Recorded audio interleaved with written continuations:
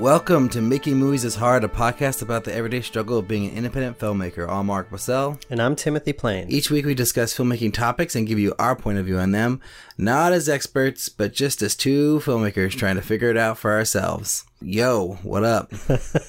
Yo, what's up? How you doing, man?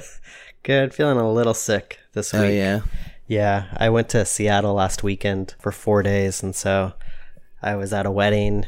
I met up with some friends, saw my family, and so I did a lot of partying. You know, like when I don't know if you've done this, where you go to a city to see a bunch of people, and every single person needs the same kind of level of party as if you saw them for the first time. Like, you're having a party every night, but for them, they're just like, yeah, you're in town, let's go party, let's have some great food and some drinks. So I think I just kind of pushed myself too hard. That can be really fun. It was really fun, but it's just like, it was a lot. And the wedding especially, because it was like all night affair. I stayed out till like 1 a.m. going to bars and stuff. Wow, well, that sounds like One's a fun not wedding. Too bad though. I mean, it could have been like 4 a.m, but I'm a pretty responsible dude. Right. Well, yeah, I think when you get a little older, it's like, easier to go to bed a little earlier. I'm like right now I've been going to bed at 9:30 and I'm reading Stephen King's It, and I read that for like half an hour, get a little sleepy, and then conk out. Wow. Yeah, I'm like 2 hours after you, or an hour, I guess, like somewhere between 10:30 and 11, or 11 and 11ish is when I retire. How many hours of sleep did you need in high school? 6, 4. That's it. Jeez, man. Not much. My whole life I've been like a 9-hour sleeper. Like, I need 9 hours. If I get 8 hours, I can start feeling it, but I can still function. But if I get less than 8, it really affects me. Yeah, I've never been that kind of person. Like, if I get, it's like anywhere between 7 and 8, and I'm okay, but I can do 5 or 6 and still function. And I feel like if I could do that, I would be able to get so many more things done. Yeah. I always had this dream, or fantasy, I guess I should say, that I wouldn't have to sleep at all, and I could just keep working and just maybe like sleep for like 3 hours, and I just get so much stuff done. But probably the reality of it is I just play more games or watch more movies. Right. Yeah, I think there are people who don't sleep very much, but I don't think they have necessarily the best, quality of life. I mean, I can't speak to that because I think they're millionaires and billionaires. Really? Is yeah, that like true? all the people on Shark Tank are always saying like, yeah, I only sleep like 2 or 3 hours a night. Like, wow. No wonder why they're rich. That's they just have so much time to work. Well, listeners, if anyone's out there who sleeps 2 to 3 hours a night, please let me know if you're a millionaire or not, because that'd be interesting. But what's going on with you as far as career stuff goes? Anything interesting? You know what? Well, career-wise, nothing's changed. But filmmaking-wise, I haven't done anything, like zero in the last week, because I've been traveling. And I did want to just tell you, though, like one thing, because, I've been a little stuck on like how to move forward with my screenplay. And one thing that's really helped is just to like give myself a task to do every day. So I would write down like, tomorrow, what you need to do on your screenplay is figure out how to write a log line that incorporates setup, middle, and ending that all fit into the theme that you're trying to say. Like something that works, that's solid. And then I just like have to do that. Or I have to figure out, let me pull up my list. And that really helped me, just almost like a to-do list of things, even if they're just like small little tasks, because writing an entire screenplay is a little daunting. There's like so many things to do. And I think I was just like kind of a little lost, like how do I proceed from here? There's like so many things I could do. So I ended up just writing down, all right, Timothy, here's what you got to do tomorrow. You just got to come up with one flaw in the character, was one day I had to do. Tomorrow, or actually yesterday I wrote down for myself that I have to come up with 5 different kind of storylines within my main story that I want to pursue. So there's more than just that main story, especially because it's like a contained movie. I need to have like 5 things to cut away to.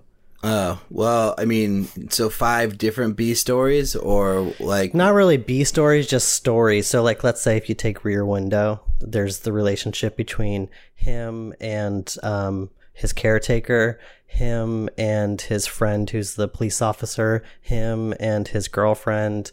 There's all the stories in the windows outside. I think Rear Window has something like 10 different storylines going on. They're all connected, of course, but there's 10 different storylines.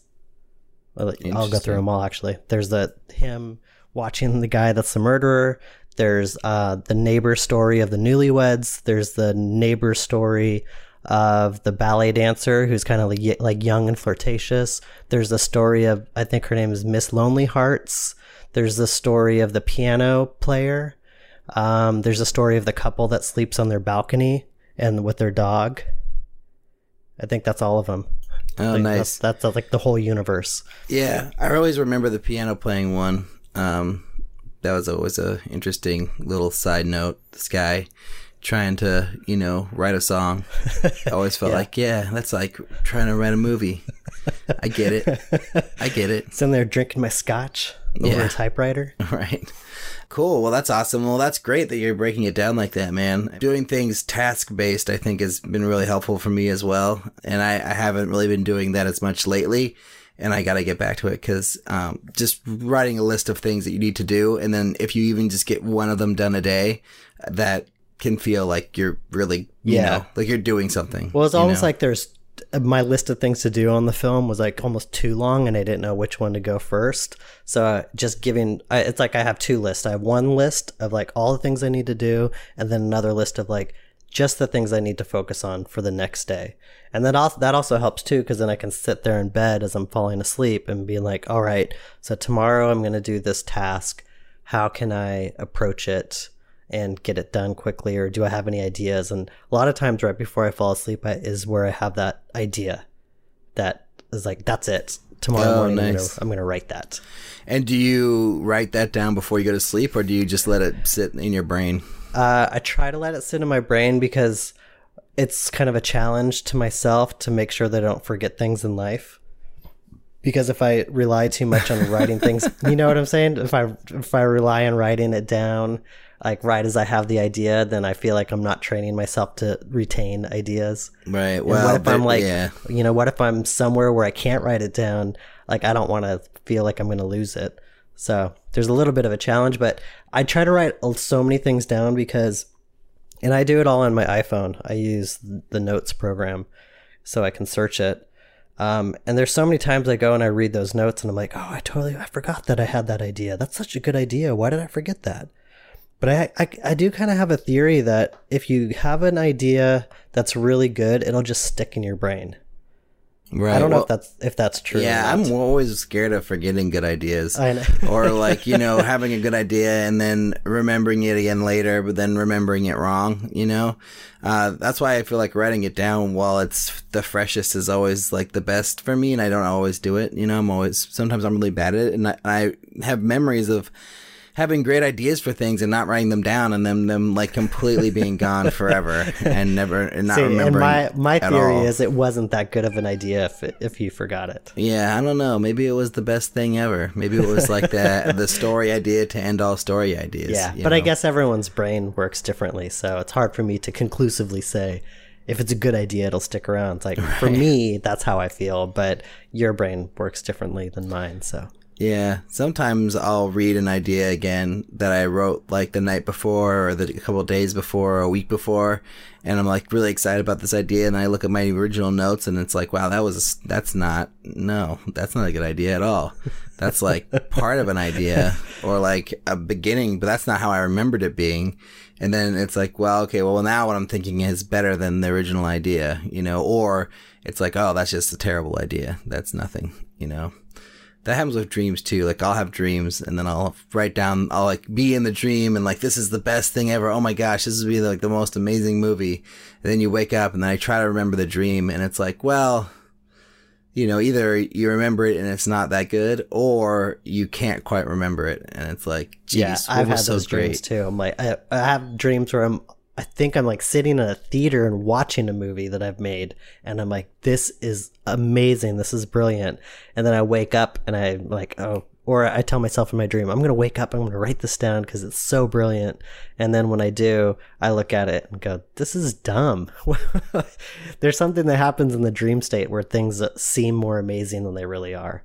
My favorite story about that is in high school. I remember waking up one morning with this amazing idea and just thinking it was like the coolest thing ever. And I think I even got in the shower and still thought it was really cool. I went to school and I'm sitting down and I said to my classmate, I had this really amazing idea this morning. Like, you know how bananas hang from trees and grow for like hanging? You can make really long bananas by hanging weights from them. And so as they grow, like the weights pull them down, so they just get bigger and bigger. And as I was saying this idea, I realized how stupid it was. But for a few hours, I thought it was pretty brilliant. That's funny. Yeah. Yeah, sometimes it takes you to say the idea out loud or to someone else for them Right. to, remind you, or for you to remind yourself that it's not that great of an idea. Well, I think that's part of the reason why I am shy to pitch my story ideas, because I do have that feeling where as soon as you start saying something out loud, you realize how dumb it is. And I think I've had that experience with movies too. Like even explaining movies that I've already shot and finished, and you're trying to explain it and you're like, God, this is so dumb. It's so stupid. Well, I think what happens sometimes is you're just not very good at explaining it.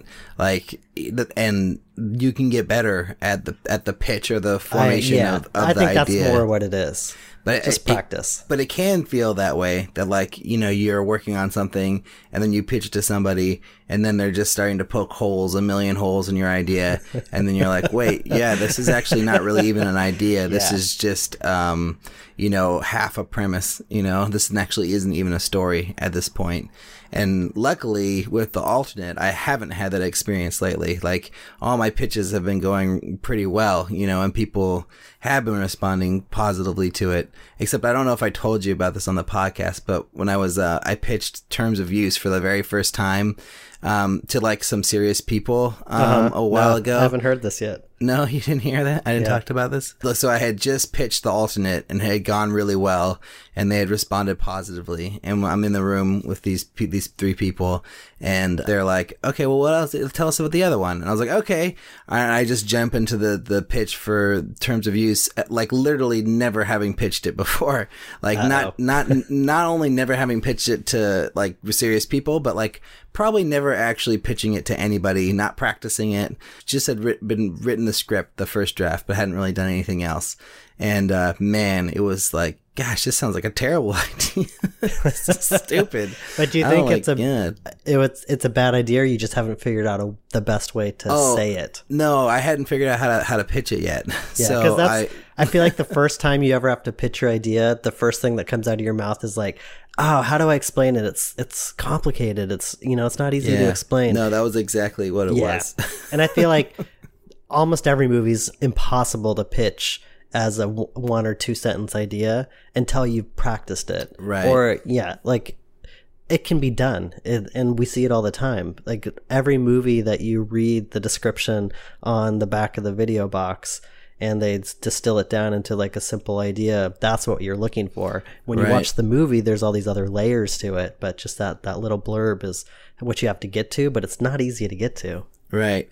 Well, I think at that point I hadn't even refreshed myself with the synopsis or the little log line that came with the play, because the play had a little synopsis or what is like basically a log line with it. So I read that afterwards, and then I kind of wrote my own version of that on top of it, and I added a little bit more to it, and then so I kind of had like a little paragraph formed on it, and then when I went to AFM, I had that sort of backbone, and then the pitches there with that idea went a lot better, and some like that idea more than the alternate, or some equal, or just dependent on who I was talking to and the type of company. But yeah, it wasn't that the idea was bad. It was just that I hadn't put any thought or practice into pitching it, and That's like extremely important. No, even if you just Yeah. wrote the movie, like you can't just write a movie and then think you can pitch it just because you wrote it. Like that doesn't, Yeah, they I don't agree. translate into the same thing. No, they're different forms. So you have to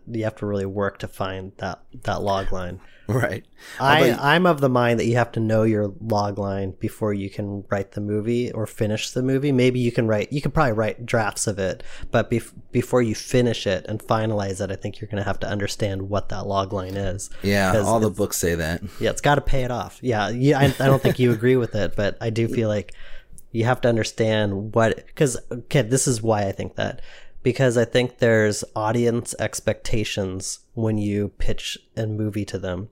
Like, no matter what, if you're making a feature, people's entryway into that feature is going to be some sort of write-up or a trailer or something that's going to set their expectations about what that movie is. And if you're not fulfilling their expectations in your screenplay or in your movie, then they're going to feel let down. And so you have to know how you're going to kind of sell it to make sure that you're fulfilling all the things that you're promising. So that's like the fulfillment of the promise of what is it called? Like fulfillment of the premise, I think, or promise of the premise. Like the Save the Cat talks about this a lot.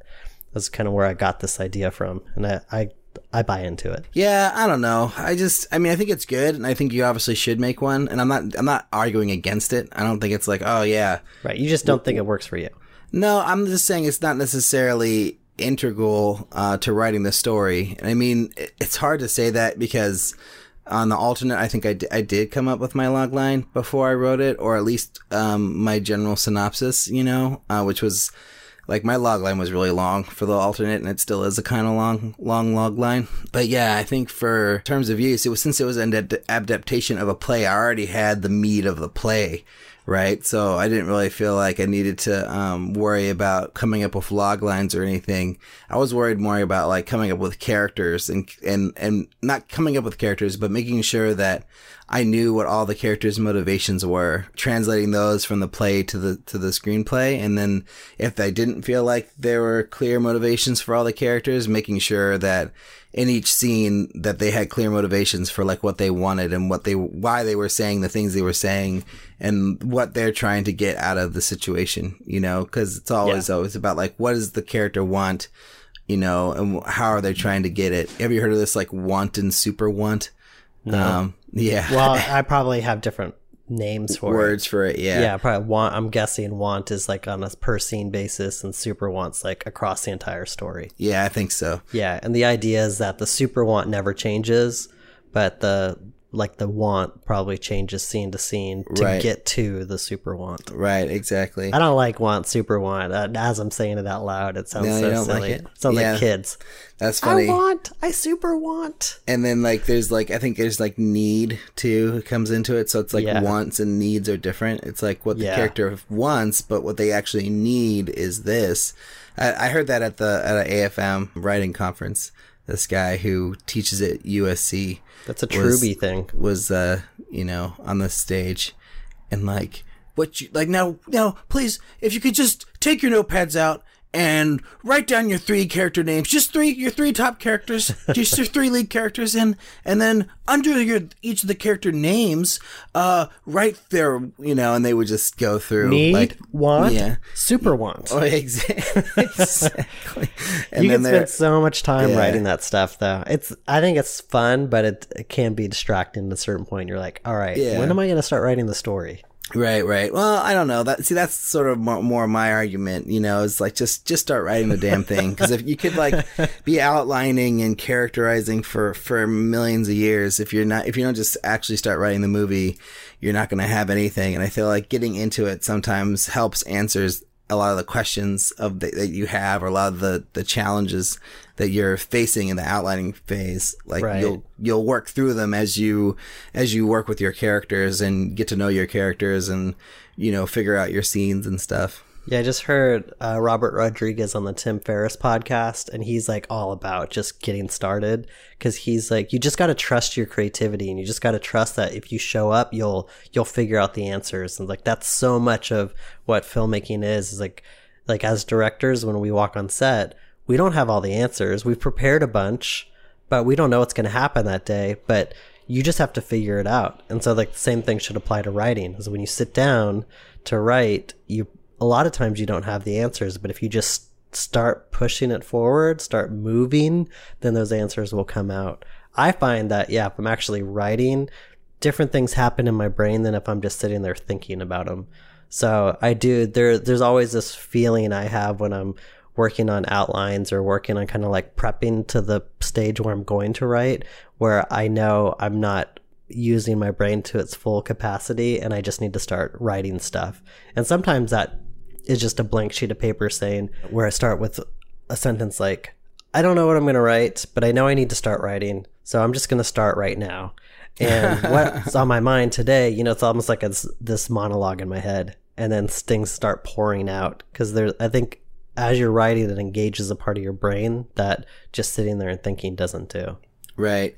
Yeah, just diving in somehow. I think Tarantino talks about that too, that he just starts writing, that he doesn't really believe in outlines or anything like that, that he just starts with the characters and like a character conversation and then goes from there. This conversation actually leads perfectly into one of the topics I wrote down for today. So we're on the same page. We are on the same page, apparently. So how do you start a new story? Like, imagine that you're coming from nothing, from zero. Like, you don't have like any materials. It's not based on a play or a poem or whatever, but I mean, it can be, but like, I'm just kind of curious, like, how do you start a new story? Like a new anything, a new script, a new project. Like, well, it's got to start from somewhere, right? There's got to be like some seedling of an idea. It's not like I just sit there with a blank page and I'm like, all right, I'm going to write a story today. What's my story going to be about? So where do those seedlings or seeds come from for you? I don't know, but like, so Artifice, about 2 years ago now, somehow what popped in my head was like building a personality in a computer based off of data. And I think this has this is like a subject that I've always been really interested in. Even Man's Best Friend was about like, how we perceive love, and is love like a real thing? Like the original idea behind Man's Best Friend was, if you program a robot to act like it loves somebody, could that person tell the difference between real love and like how that robot is acting, right? Because it's doing all the cues. And then to bring it into the real world, because I couldn't afford a robot, I made it about a dog, because I think dogs can't talk. We don't know if they really love us. They could be feeling totally different things, but we interpret the way that they look at us and the way they cuddle up with us and the way they treat us as love. And so there's like this perception thing. So I wanted to kind of explore that idea with like data and computers. And Yumi and Dave sat down talking about like ideas for short films, because we wanted to work on something together. And I had this initial germ of an idea, is like, what if a computer scraped like all the data from like a dead person's Facebook page and Twitter account and emails and approximated their personality, and somebody who didn't get a chance to say goodbye gets to say goodbye to that person in the computer. Like, would it be a believable version of that person, or would that thing even be the person? Like, how much of what we put out in the world is like us? Was kind of like the initial thought of the idea. And then from there, what was the first step that I did? Well, did you write the short version first? I think I started writing like a scene around this kind of idea, and then realized quickly that it wasn't like big enough to like tell a story with. It was really just kind of almost like a scene, which I think happens a lot. Like, the first idea I usually have ends up just being a scene, and it's not big enough to encompass a story. So then I have to kind of go back, and I have to write ideas. What I did on this one is I wrote ideas around this premise that interested me. Like, what am I getting at? And a lot of it was the role of technology in our lives, how much technology represents us. Can technology replace us? Can you be can you be replicated just through like data points? I went through and I just like wrote a bunch of essays on this one just to kind of get out of my system. What is it about this idea that interests me? And then that put me off into a new direction that had a bigger canvas for me to paint on, if that makes sense. That's awesome. Yeah. I mean, when you have an idea, do you think about if this is done before? And like, do you worry about other media that could have already accomplished what you're trying to accomplish with your story? Or do you just, you don't worry? You do? Okay. I do worry because I feel like there's no point in doing something that's already been done well. If there's something out there that's been done, but it's not doing exactly the same thing, or it wasn't done very well, I don't mind pursuing it. But I did find out that the basic premise that I came up with 2 years ago was an episode of Black Mirror. Oh, yeah.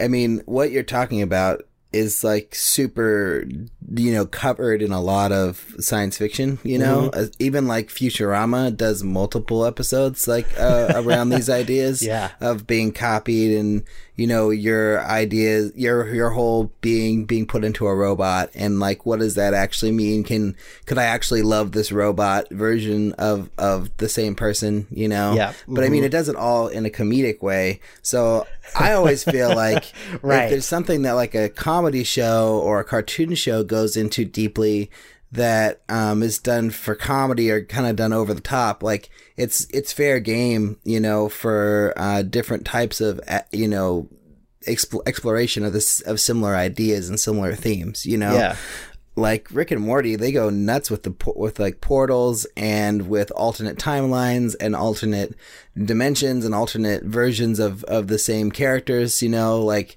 there's like, a million different Rick and Mortys and all the characters in the show, and they have like, have you watched Rick and Morty at all? I've seen a few episodes. Did you see the one where he takes the Jerry to a Jerry daycare that they invented? No. Where they just drop off the character at this daycare, and it's like thousands of Jerrys that are just dropped off by their Rick and Mortys every day, so they can go on adventures and just leave Jerry out of it, and like an intergalactic, like multi-dimensional, like Jerry daycare. It's like, it's pretty amazing. And, it at first, like when you see things like that, you're like, oh man, like, well, my ideas kind of like in that same ballpark, but you're like, well, but I mean, I'm exploring it in such a different way that I feel like there's room for my movie to exist, just like there's room for Rick and Morty to exist, just like, the Futurama where they like have, this whole robot human thing. It's like your story can exist along with it. It's just a different, approach to the same subject matter. Well, I think, what you're talking about is like a framework versus a theme, or, the emotional component of your story. It's like the framework of your story has been done. There's portals and other dimensions and copies of people, but the actual story that lives within that frame is something very personal to you and that I haven't seen done. So I think that's how you have to see it. It's like you look at Armageddon versus Deep Impact, right? They're both, the framework of those movies is the same, but the contents of them are different. So you could look at them and be like, oh, well, they've already made an Armageddon, why make a Deep Impact? But they're different stories. Yeah, but I think that it's really worthwhile to like really dive deep into movies that are similar to the movie you're trying to make before you make it. Not just to decide if you should make it or not, but also if they're exploring like really closely related themes that you're exploring, like maybe twist it a little bit, explore a different sort of approach to that theme, or maybe add something in different that they didn't do, or like you can find new story routes off of something that is already looking like your movie pretty easily, I think. Or not easily, but I mean, I think there's lots of room to discover there, and to branch off and try different ideas. That's interesting. I'm glad to hear that you do, because I do that too. Like when I come up with an idea, like I scour the internet and trailers and as many movies as I can watch that are in the same, sort of wheelhouse. And then I sort of go from there to decide like, okay, like should I still write this? Like, or do I need to change it? And then like, yeah, cause it's like, you don't want to, yeah, I have a problem with just making something that's so similar to something else. I remember though in college when I would come up with the story idea, and usually it was a teacher would be like, "Oh, have you seen this movie?" I'm like, "No." They're like, "You should watch it. It's very similar to yours." I'd be like, "Why would I want to watch that? Why would I want to watch something that's similar to something that I'm writing?" And now I realize because you want to make sure that, because what ends up happening is people that are in different places, usually at the same time, come up with similar ideas. And so what you'll find is even if you're writing in a vacuum and you've come up with a story idea and you've come up with plot points and come up with characters and things, if you watch a movie that somebody says is similar to yours, you might actually see a lot of those same things in that movie that you're writing. And then no one else is going to know that you came up with it in a vacuum. They'll just assume you watched that movie and ripped it off. Right, exactly. So it's better to be aware of everything. Better to be aware. So you go into it knowingly. The funniest thing is I wrote the Spirit Machine feature, and then I saw Transformers 4, I think it was, the one with Mark Wahlberg. Oh, right, yeah. Oh my God, there's so many like similarities between the feature version of the Spirit Machine and Transformers 4, and it was like kind of embarrassing, like how much lined up. Like, dad's an inventor, mom's dead, it's a dad with a teenage daughter, they're searching for this machine. Yeah. Oh my God, it was bad. So that really discouraged me. But do you feel like that's discouraging, or do you feel like, no, like I'm not the only one who has this kind of story in my head? Like, this validates my story that I was wanting to tell. A little bit of both, because I felt like somebody else who is a working screenwriter in Hollywood that got paid to write a movie came up with similar ideas to me. But at the same time, I felt like if somebody else could come up with those, I probably didn't push myself hard enough. Like, I think a lot of the stuff in Spirit Machine was just like my first initial idea, and I didn't push it past that, which is a lot of the reason that I feel like a little embarrassed by that movie, because I feel like I just kind of settled for the first thing. So yeah, I think the good thing about watching other movies that are similar to yours is it'll help you push yours past what somebody else has already thought of, or like the first initial instinct you have. Right. Yeah, I don't know. That's very interesting. Yeah, I guess when I see things that are similar to my movies or something I've done, I feel just like validated, and I don't really feel like ripped off or, oh, they stole from me or whatever. No. I kind of just feel like, oh, this is like, I'm on the same wavelength as these people. Like we're speaking the same language. Like, right. We're in the same world, like Strange Thing and Stranger Things. There's a lot of similarities between those two in the first season, like there's the same kind of monster, same kind of, portals. And then like the forest scene looks a lot like my forest scene. And then Stranger Things is a way cooler comparison than Transformers 4. Right. That's where that gets a little embarrassing. Oh, I see what you mean. Yeah. Like, but it wasn't like the ideas in Transformers 4 were bad. It's just the movie happened to be not so good. But like that setup is fine. I gotta make sure I'm talking about the right one. It might be Transformers. You are, because I saw it too. Is it Transformers 5? Oh no, Mark Wahlberg. Yeah, Nicola Peltz, I think was. It's 4, right? It is 4. Yeah, I only watched the very first 30 to 40 minutes where he's like, with his daughter searching for the machine, and I'd already seen Spirit Machine, so I don't know if I texted you or not, but I was like, you probably were the one that told me. It's so similar. Oh my goodness. So funny. So that really just like made me give up on that screenplay. No, I don't think you should give up on it. They didn't do a very good job with it. I think you would do a better job with that framework. But yeah, and then have you seen Stranger Things 2 yet? No, not yet. Okay, well there's like a similarity between that and the alternate in Stranger Things 2. So we're just You it's guys not are, yeah, we're like on the same wavelength. You're like one our of the Duffer brains brothers. are mind melded. Yeah, Duffer brothers. we're speaking the same language, bros. But yeah, that's kind of happening a lot more to me now. I feel like because there's people that have been able to successfully get their films made and are out there and like getting things on Netflix and in theaters. So I see a lot of the worlds that I was interested in 10 years ago that I felt like I was on the forefront of discovering now, like coming out. And so I'm like, oh man, I missed the boat. Those people got there ahead of me. Well, I got to find something else then. Right. Or just do it differently. Yeah, do it differently. But yeah. And to answer your question on like how I get started, I think that I use the example of Artifice, but it's always been a little different. Every single idea that I've come up with has started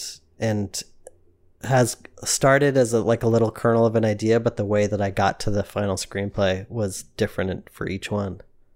Yeah. I think but are we talking about feature films or short films or just doesn't anything? matter. Anything. Because short films, I guess, are easier to just explore. Because like Lone, I had the idea of just like this guy alone in space, and I wanted to kind of like just capture the feeling of being alone and like wondering what your place is in the universe. But I didn't really know what the construct of the story was. I just wanted to like have all these really beautiful images of a ship flying. And so that movie was really just kind of creating the film and writing the VO together. And I did a bunch of different passes. So like as shots were finished and as assembling the film, I would rewrite the VO and like try new things and try new music until I found something that worked for me. What did that look like on paper before you started making the actual shots? Like, did you just have like a little sequence written out, like, you know, shot from behind trees as rocket takes off, you know, rocket going up into the air? Like, did you have it all like kind of, you know, storyboarded out in words, or how did you start that process? The very first storyboard was pictures from NASA that I had found that were really abstract and beautiful, and I brought it to the CG artist I wanted to work with, and I just had like I think 9 panels with a little bit of VO underneath them, and I was like, I want to do this, you want to help? He's like, yeah. And then it evolved from there. He helped draw some storyboards, and we drew everything in pictures first. And I also did like a previs using footage from other movies first to kind of like come up with a structure for it. So like there's a few shots in there that probably look familiar because some of them are straight from like NASA footage or from, I'm trying to remember which movie I used with like a shuttle taking off. But yeah, I just like captured a bunch of footage. The one shot's from Alien. Actually, nice. Aliens, the beginning of Aliens. Yeah. Oh, cool. Yeah. So that was a little kind of a loose process, and it took us so long to make that it evolved very slowly over time. Nice. So what I'm hearing is that the movies or your stories will generally start from an idea that pops into your head at some point, and then like in the case of the Artifice, it was like, you know, something that you'd already explored in a different medium when you'd originally had the idea, you know, to explore it in this manner, and then that kind of came back to you and then it evolved into something different and then became what is the Artifice now. Yeah, what's becoming the Artifice. Right. But yeah, you're right. I think my ideas tend to be thematic to start with, or ideas, just like an idea, just something that excites me. It's not a full-fledged story. It's not, there's no characters yet. It's just a premise, almost like a what-if statement. Well, it's interesting that you said that, because I was thinking how I was going to explain my process, and I was going to say that my movies kind of, you know, generate from a what-if sentence, you know? What if, you know, there's a door in your apartment. Exactly, a doorway appeared in your apartment. Or what if your brother-in-law was, you know, an alien? Yeah. Like what? Or a creature or something, you know? Like, it's always a what-if scenario for me, you know? But I mean, it's hard to say exactly where all ideas come from, but I mean, I think a lot of times for me, it's like based off of something I witness that creates an idea in my head. Mm-hmm. Like either it's something I see out in the world, or a movie, or something I read or hear, or even a song. And then it just kind of generates like this whole like vision in my head of like what the story would be or what the story could be. you know? Yeah. And then how long do you hold on to that initial vision? Does it morph and change, or do you keep looking back to that and saying, all right, that was what I originally wanted to do, and I got to stay true to that, and you just keep like checks and balances with the new material versus the original vision? Well, it's usually something that's pretty small, you know, as far as like the original vision. Like, it's not like a really detailed sort of thing. It's like a paragraph or a couple sentences about what the story is. And then, yeah, it definitely evolves as you get into the writing phase, or as I get into the writing phase. Like, it turns into something different. And then, you know, I look back to that original idea and try to, you know, make sure that I'm being true to it. But oftentimes it'll, you know, I'll just go where the story takes me, you know, to new places. But like lately, like I haven't really just come up with something just to come up with something in a while. Like it hasn't really just been like, oh, I'm gonna, you know, just write this thing because I want to. It's usually based off of some sort of prompt in my life. Like, you know, the Crypt TV thing that just happened. I don't know if I even talked about it on the podcast much at all, but no, you know, you haven't. I got an opportunity to pitch an idea to Crypt TV again after not doing anything with them for a couple of years, and it just kind of fell on my lap basically.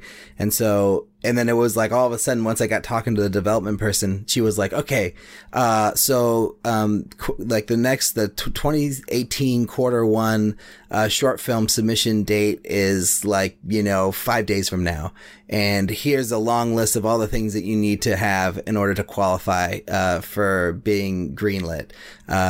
You know, do you have anything you want to pitch? And so it basically turned out to be like, okay, well, I just emailed her. She's like, if you're not sure if it's the right idea or whatever, feel free to run anything by me. I'm happy to help guide you and let you know which idea sounds good. And so I think I wrote out 3 ideas and I sent her 2. And then she said, oh, this one sounds great, right? Develop this one. And so then from that treatment, out of those 2 treatments I wrote, the one that she picked, I wrote a script. And then I, you know, created a whole lookbook, you know, off of it, and created this thing and sent it in before the deadline. But, you know, like I wrote that story probably I wrote the treatment one night, and then I think the next day I wrote the script. So it just came together like boom. Wow. Well, where did the initial idea come from? It basically gave you a prompt within this of like what they're looking for at Crypt TV. They're like, we want hyper visual, character driven stories. So, and then they like had like a bunch of different shorts that they either had made or someone else had made that fit within the prompt that they wanted. And they had a bunch of do's and don'ts, basically, like, do make your creature and monster like this. Don't make your monster like this. Make your mythology like this. Don't make your mythology like this. And so I had a lot of guidelines as to where to start. So that kind of helped a lot. And then as for my initial idea, I kind of just thought about something that really annoys me in general, which is like people not responding to you when you text them or when you call them or when you email them or whatever. Yeah. And then I kind of just turned that into a little monster story. And I created a character, a drunk mother, and a, you know, sweet little boy, and then like had them be in that world, and then them created the mythology of the monster around that. So it was kind of a little bit of a Babadook kind of ripoff in a way. But you know, original enough so it's its own thing for sure. Yeah. But yeah, that's kind of how I got started. And then I just was like kind of forced to come up with a monster that was interesting, or that had these certain, you know, had some scary appeal, but then had like a mythology and rules that it followed, and kind of created this universe around this character. And then, yeah, just threw it together and wrote it really quickly, and boom, I was done. But I was thinking recently, like all the times I've written things in the last few months or year, maybe, it's all been based off of prompts. Like Cake was like an assignment from this Werner Herzog masterclass that I was taking, you know? And so it was like, write a story like this. It's like, okay, I'll write a story like that. Boom. And then I just do it, you know? But I haven't really written anything organically in a little while. And I was just thinking about the last thing I did. It was, another thing that was like, a story my mother-in-law told me that had happened to her years ago. And she'd wrote me a letter detailing the story and how she remembered it. She did it just to tell me because she thought it would be a really interesting story for a movie or whatever. And then I read it and I was like, oh my gosh. And she had told the story in person before, so I'd already heard it. But then reading it, I was like, wow, this is really interesting. And then I basically just took a little spin on her story and then wrote my own version of it, But again, that's not coming from me organically completely. But yeah, I should just try to just throw something out. I mean, I guess I've done other ones in the last couple of years where it's just kind of come out of me, but it's always based off of something I see or something I encounter or experience. That's how they get started. Yeah, I was just thinking while you were talking that a lot of my story ideas I think are born from listening to This American Life or Radio Lab. Like they'll have some episode that just sparks an idea in my brain or like, oh, that's so fascinating. Like, what if? And then that's where it starts from. Nice. That's awesome. Do you have a list of ideas that you want to pursue? Yeah. Like how many things are on that list, I don't know, 20, 30 maybe. Yeah. I have this this thing called Workflowy. I don't know if you've ever used it. It's a kind of like what do you call that? A bulleted list program? Yeah, it's like a cloud-based bullet list program, and you can use it on any of your computer devices, and then it'll go onto your iPhone too. So you could I can be like, waiting in line at the dentist or whatever, or the bank, and I can just be like putting in ideas into my phone. I use it as a note-taking device too, like, at meetings, if someone's saying something really great, rather than whipping out my computer, I'll whip out my Workflowy and type it into there, and that's where it goes. And, I have different sections for the different projects I'm working on, and then for the different ideas and stuff. And when are you going to go back to that list of projects and start working on other ones? I don't know. I think it's like when the current ones I'm working on are done, which is I'm almost at that place now because terms of use, I'm not assigned to write it at this point. Like, it's in the hands of the original writer now. And now that I had one full draft done, he wanted to go into it and kind of do his own draft off of it. And then once he had finished, like, kind of doing his own draft from my rough draft, that I'm supposed to go back and look at it again at that point. But he's back and forth method. Yeah, but he's just really busy, and I don't know if he's really had time to put into it lately. And so I'm sort of just in this holding pattern with that story, and then I'm really focusing on the alternate and getting that done. Although I'm really getting teased by short film ideas right now, so it's sort of like whether I'm trying to decide, if I should, approach some of these short film projects or what I should put my time into at this moment, because there's a lot of options, and I think like with the status where the alternate is, like I have time to do another short, maybe, or I mean, it just depends on how I handle it, really. Right. But it's hard. It's weird how your brain works and it wants what it wants. Because like right now, I have no interest in anything else but Artifice. I just want to work on that, and I want to figure that out. I want to crack it. I want to write it and hopefully go produce it. But there's nothing else in my mind that's like pulling at me, that's saying, hey, what about me? What about me? It's like my brain, whenever I have a free moment, it's just going back to Artifice, and I'm thinking about how to make that better, how to figure it out. But I'm like you, I have a list of projects that either are ideas that I've had for a long time that I'm still that I want to sit down and develop, or ideas that are just like a one sentence thing that is kind of like the initial seed of an idea, like I had 2 years ago with Artifice. And I also have lists of projects that, should I ever get the chance to go into the studio system, like that I would love to remake. Like, for instance, Fantastic Voyage would be an amazing movie to remake.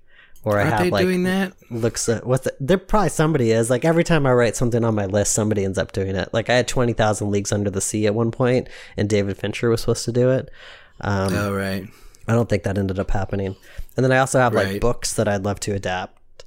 I just have like a big list, so that way I never feel like the well is dry. There's like always stuff that if I ever got the opportunity and somebody's like, "What do you want to work on?" I'd be like, "Where should we start?" I have like so many things I'd love to do. Yeah, I have that same thing too. I don't have as many, big studio project ideas as you do, but I have at least like 2 or 3 that I'm like kind of paranoid over. I don't even tell anybody about them because I feel like this one in particular, people would just, I think someone would kill to make that movie. And it's a big, big comic book thing. Like, no one, it's like I would have to be in the studio system in order to make it, but oh my God, like I would die. And I've thought about trying to do a like a teaser video of it, like a little fan film or one of these like little shorts that people have done in the past to like get the movie off the ground, like Deadpool style, basically. Which isn't even a fair comparison because that was like made with studio money basically, and then just leaked, which is a very different thing. But Yeah. But yeah, I don't know. I mean, I'd love to do that one. And I'm thinking like, even if it's like when I'm 50, like I'll like walk into an office and be like, I want to do this adaptation. Like, let's make it happen, but I got to get to a better place as a filmmaker first. Like I have to actually make some movies, before I can even like, it's such a big thing. It's like Guardians of the Galaxy style, basically. Wow, So, that's awesome. yeah. Yeah, it's funny. I'm looking at a list from like 2013, and on there is Westworld, been done. Poltergeist, been done. Fantastic Voyage is probably being done. But it's like, yeah, I have to update this list. I got to add more stuff. Now some of my really dream funny. movies have already been done. I wrote down like the name of the movie, the last time somebody's like talked about it, like who's attached to it, which studio it's with. And I'm prepared, Alrik. If this ever happens, I'm ready to go. You're ready to go. Well, it'll only happen if you make it happen. But I'm convinced that you will. You have just as good a chance as any of us to make it happen. Oh, thanks. If not, way more so. Just got to put your mind to it, right? Got to put my mind to it. So, is there anything else you want to talk about? I think these other subjects are too long for the rest of the show. I mean, I don't think it's anything really worth getting into now. Well, let me ask you one thing then about terms of use. Sure. You have not officially made an announcement about this, but you've talked about it a few times on the podcast. When are we going to hear about this project? Oh, I don't know. Not for a while, I don't think. Yeah, I don't know. I don't really know the status of it right now because there was sort of more full steam ahead. And I think, that I had come to some realizations about the project it's just as far as expectations from the writer, and I don't think I kind of thought of it as a different thing than he did, I think. And so, we still want to make it and we're still going to do it for sure. It's not going to be a slam dunk, like whiz bang thing. Like I thought that we would like literally shoot in April or May. Yeah. Right. And just like do this thing. Cause we had we had a big portion of the budget already secured. But it turns out like he doesn't really want to do it that way. And I think it's a smarter move because the script, it's got like the least amount of work of like the other projects that I have on the table. So it's like, it's really worth it to put the time into the story to really develop it and make it good. And I'm glad that we're going to have the time to do that and that we're not rushing into it. Although if he was to call me right now and say, hey, let's just make this thing for what we have I would be like, okay, sure, let's do it. Let's do it. Let's go. But yeah, I mean, it needs a lot of time. And I think like if we were to like work on it, like, even just half time, like not full time, if we like put like half of our time into the script and the project, I think we could do it by April or May. But by putting the amount of work into it that we've been putting so far, like, it's just not going to be ready in time. And that's not how he wants to approach it. He wants to make it for more money. So we just have to, we're going to have to just develop it as it goes. And maybe it'll be my second movie or, who knows? It's amazing how long these things take. Yeah. Well, I guess really quickly, since we have time, I have decided to set shoot dates for the alternate. Oh my gosh. So we're going to do fall 2018 is the dates we've set. And I pretty much have a producer on board now too, as of yesterday. So, so that's really exciting. And, you know, we don't have a contract signed or anything, but yeah, he said I could use his name and put it in the materials and everything, and that he would work with me on it. So that's pretty fantastic. I guess I should announce it. Why not? His name is Jeff Allard, executive producer of the first 2 Texas Chainsaw Massacre remakes. Sweet. So how'd you meet him? Through my lawyer. Okay. Yeah, he gave me an introduction. So wow. Yeah. So everyone, go get a lawyer. Right. Yeah, and he's produced, I think, 12 movies or 13 movies since then, or something like that. So he's done a bunch of horror movies, a couple of indie dramas. But yeah, he works in budget ranges from like micro budget, like $500,000, I think, all the way to like, you know, I think 4 million or so. Yeah, that was going to be whatever. my next question. Is he okay with the budget you're trying to get for this? Or is Yeah. he like, no, we need to go bigger. Let's go for 10 million, bro. No, I think he's okay with it. Okay, good. You know, I think he is, you know, he's got his own ideas of like what he thinks it should cost and, you know, and all that. And so we're kind of changing the numbers, but I mean, I'll just keep on saying what I've been saying, like under $1 million, you know, for the movie. But yeah, it's exciting. I mean, we'll see what happens, but I got a lot of work to do. I've got to, you know, he gave me a bunch of notes on my, my pitch book, and then I got to add his name into it and add his bio. And then he told me I should add a couple other bios into my thing and like change my filmmaker page a little bit, you know. So yeah, he had a lot of advice, but I would want to say one thing, and I got from our commercial friends at Capital Art, I got a lot of very specific feedback on my pitch book, and you know, it's all great and I love it. I think it's fantastic. But when I talked to Jeff about it, he really liked what I had in a lot of ways. I don't think he thought like visually that it was like perfect by any means. Like I think, you know, of course it could use a lot of work on the design side of things, but he just thought the content was pretty on point. Like he really liked all the pages I had. He liked that it was small. Like, you know, he didn't think that I should have anything much bigger than 15 pages at most, but he liked that I kept it brief, and it was like a brief 10 pages. And one of the things that he said was like, you know, even if you're just going to be emailing it to people in a digital form, like most people, like especially investors, like they're probably going to get like 3 or 4 pages into it, and then they're not going to read the whole thing. Yeah. You know, and so then they're going like, to do what I do, just skim through and look at the pictures and be like, cool, I got it. Okay. Yeah. Exactly. Like they might read the first 2 or 3 pages, but then after that, they'll just skim. Exactly. So he was saying that if there's anything really important that they need to know, put it in the first couple pages. So he wants me to, that's good advice. Yeah, he wants me to expand my executive summary to add a couple more, what he called pitch points, which are like really strong reasons why this is a good bet and why they should invest their money into it. He had like kind of outlined like the things in my project of like why my movie is a good movie to invest in. So yeah, it was great. It was a great meeting. I think I'm like, it hasn't really hit me yet of like how great it is, because you know that meeting went the best it could have possibly gone. Like I don't think it could have really gone any better. And if you're anything like me, you're probably just skeptical. You're like, all right, I'm not going to get too excited because anything can still happen. I mean, I know that he's not. So at the same time, like I was just for people to understand like what this really means. Like it's kind of like how when people talk about like getting a manager or an agent, it doesn't mean that you know, just because I have a producer on my movie, it's not like, oh, he's going to make it and I have to sit back and just drink lemonade and answer questions that he asked me. It's no, like I still have to make the movie happen. I still have to produce it. I still have to raise the money. Like he's not going to bring money to the table.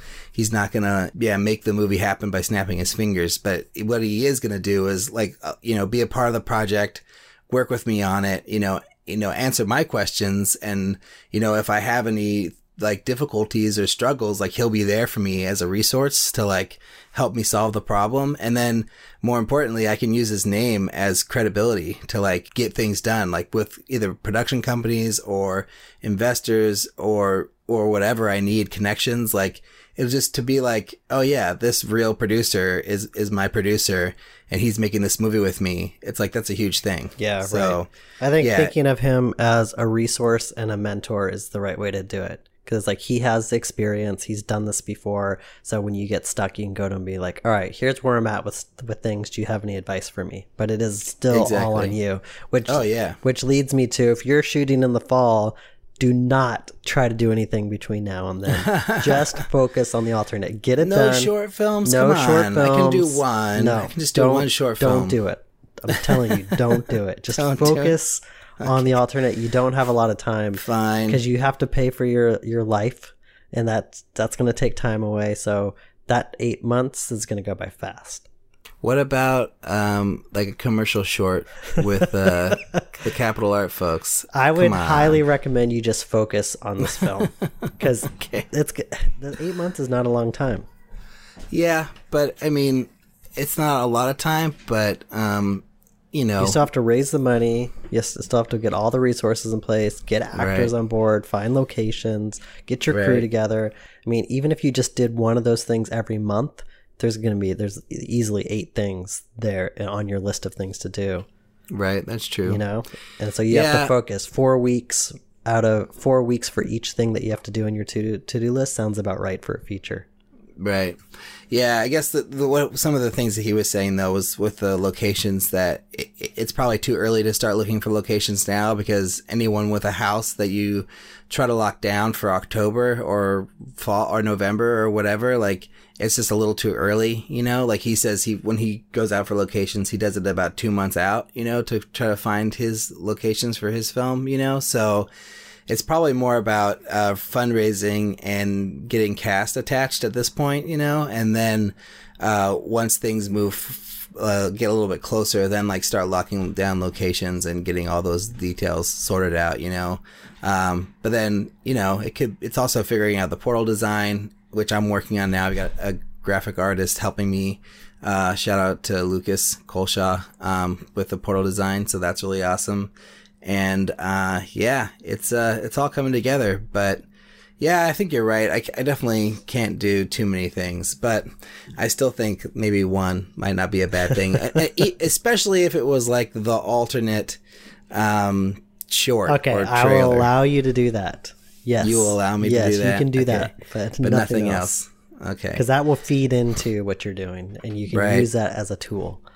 He basically said that, you know, if you can spend no money on doing the alternate short, then do it. But if you have to spend money on it, then it's probably not worth it. Yeah. Because, you know, a lot of people don't really care about teaser trailers. And, you know, if you were doing a Kickstarter, it would be useful. Or if you know, were like primarily like in Los Angeles, like I guess Los Angeles people really like teaser trailers a lot. But, you know, if you're fundraising around here with, you know, just tech millionaire people or people you meet through connections, like teaser trailers, they're not going to really like the layman's not really going to understand what that is in a lot of ways. I think if you do it under the auspices that you're going to just do this to help kind of figure out maybe the tone or look of the thing. Like it's an experiment. So that way when you go into the future, you have some answers already figured out.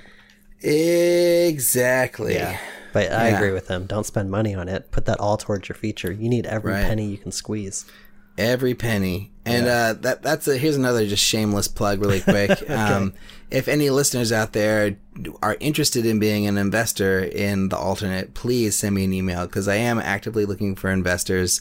I know that you guys don't have a ton of money or anything, but you know, if anybody wanted to be involved, I think it would be a good chance to learn a lot about making a movie. And, you know, one of the things that we talked about yesterday in my meeting with my producer was that, like, you know, make sure that people understand that it's not just I want your money and go away. Like I want our investors to be a part of the project. Like I want them to, you know, have access to the set. So if they want to come by and, you know, see how things are being done, like they're welcome to. If they want to, you know, read the script, they're welcome to. Like if they want to come to, you know, the film festivals when we're done and all that stuff. Like we want our investors to be with us on the project. Like we don't want them just to, you know, just be on the sidelines. So, you know, it would be a really good chance to see a little bit more about how it's all done and kind of learn with me as this thing happens. So, I don't know. There's my little shameless plug pitch. What's the minimum investment that somebody can get? Minimum. No minimum. There you go, people. But if you want an executive producer credit, I think what he was saying, it should be $50,000. Okay. Fair so enough. Anybody who wants to be an executive producer, that's the number you have to bring to the table. So, cool. Yeah. Timothy, I expect you to be an executive producer on this project. I really can't. I just drained my bank account. I know. Yeah. I'm sorry. I'm sorry for asking. Yeah, way to put salt in the wounds. I'm sorry. Cool. Well, I'm going to take us out. Please do. This is all exciting news, though. What I expect for you to do is to keep like a list of things that you're actively doing to get this feature made and making those topics of the show over the next year, so that way we can really get into the nitty gritty of like how things are done. But that's a great idea. This is awesome. Yeah. Well, I'm making it happen. I'm setting the dates. I'm committing myself. First step, set the dates. We learned that from Liz Manishill. Yeah, I know. I think she'll be happy if she listens still to hear that I've set dates. Yeah. Now I got to get my newsletter together. That's my next thing.